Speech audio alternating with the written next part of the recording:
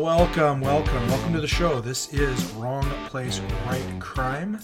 I am your host, Frank Zafiro, and this is an open and shut episode with Zach McCain.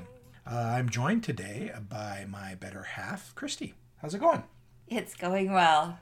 Would I go by the name of Christy Zafiro in this case? I think that would be your stage name, yes. That's cool. I have a stage name.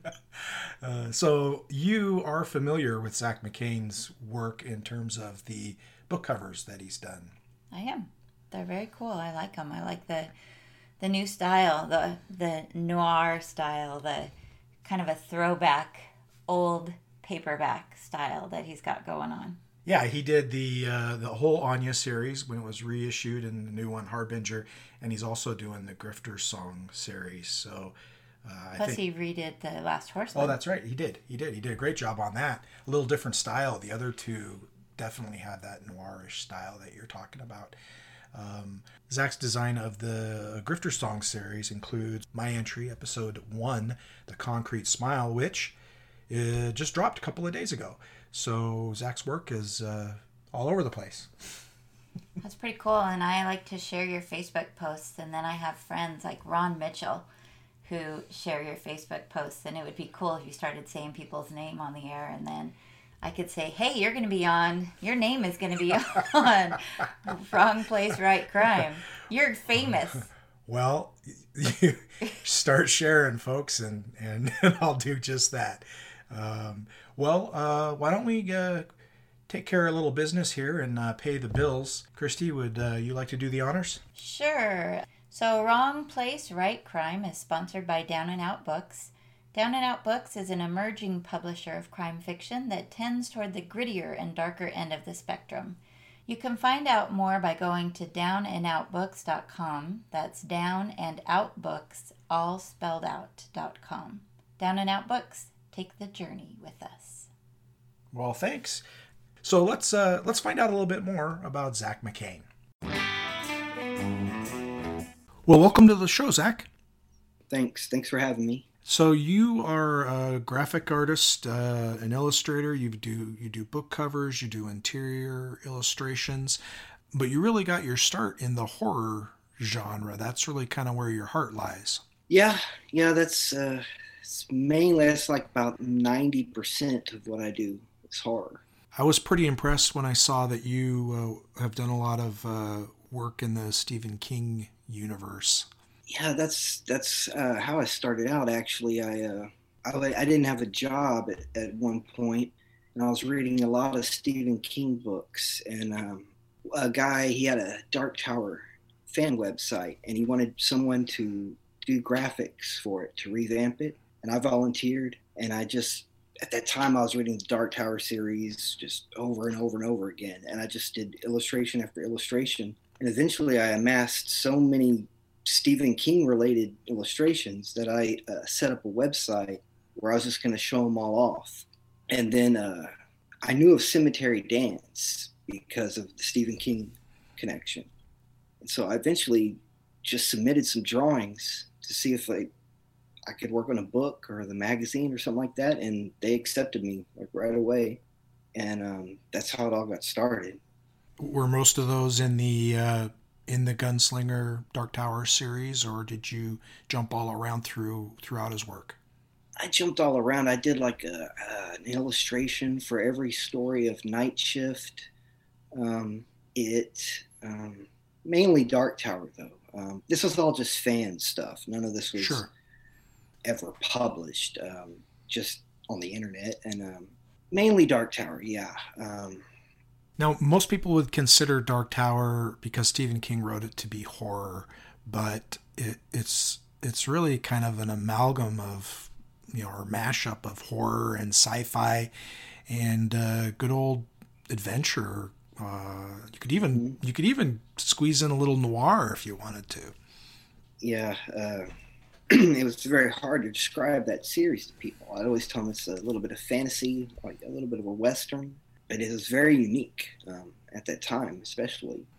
Now you've done, beyond the fan art that you did with for the Cemetery Dance and other Stephen King fan art, you've done large number of book covers as well. Yes. I guess I've been doing this about maybe 15 years now or something. There's so many publishers that have come and gone in that time. Originally, I started out just doing these little horror magazines for just exposure. They didn't even pay, and did a lot of that, and then eventually got some book covers. And I just have constant work constantly. Right now, I have, let's see, about 6 book covers I'm working on. Eventually, when the ebook thing happened, though, they couldn't pay. Publishers couldn't pay such big prices for hand-drawn artwork, so everything started moving to digital. And luckily, I knew a little bit of how to do that.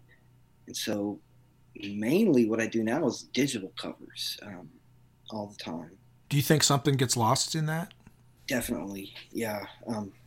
It's a difficult thing to describe. I talk to other artists on the phone, and we talk about the old horror VHS covers and just how they just, even today, there's kind of a interest in that, and they just have something, even if they're done poorly, they just have a vibe. It's almost the same effect that you see with movies with the CGI versus the practical effects. There's just something about the thing being there. Yeah, I can't really describe it. I think you did a great job. So you actually designed the entire Anya series that Jim Wilski and I wrote, and then you've gone on to be the cover designer for A Grifter's Song. And all of these books are mystery and noir, which is a bit of a 2-step away from horror. Was that an easy transition for you to move to mystery and noir? Yeah, because I had been doing that for a few years before this for Dark Fuse. That's how I got connected to Down and Out Books. So Dark Fuse, they weren't necessarily horror. They just wanted to do dark fiction. So there was a lot of crime and a lot of drama, dark thriller type books. And so I had done that for them for about 3 years. So I kind of started to get the hang of that.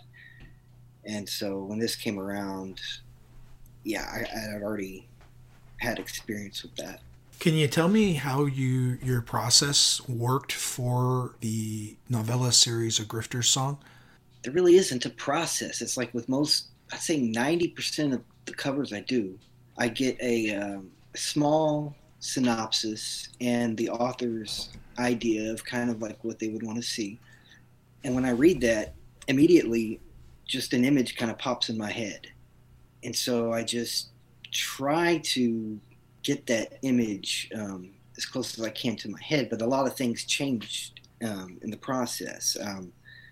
With like Grifter's Song, I originally intended, I wanted to have a man and a woman in these sort of action kind of poses and work in some scenery, but I couldn't make that work, so I settled on faces. But those are almost all, I'd say about 90% digital, photo manipulation with some digital drawing in there. You really achieve that retro pulp look, and people are really digging it. Yeah, I saw a cover for a book, it was called The Wicked, by James Newman, and it got a lot of people were just talking about how awesome this cover is, and it made it look like an aged 1980s paperback or something, and I was kind of frustrated because I was like, I could do that, I just never get asked to do that. And so I started to kind of took it on myself to kind of, when I get the opportunity, when I have the freedom, to give it a little bit of that aged, pulpy look. Because I don't ever get to do these kinds of things. Well, you did a fantastic job on The Concrete Smile, which was my novella, and the other 5 in season 1 of A Grifter's Song.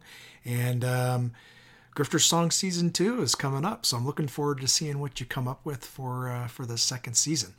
That's going to be fun. I really liked working on these.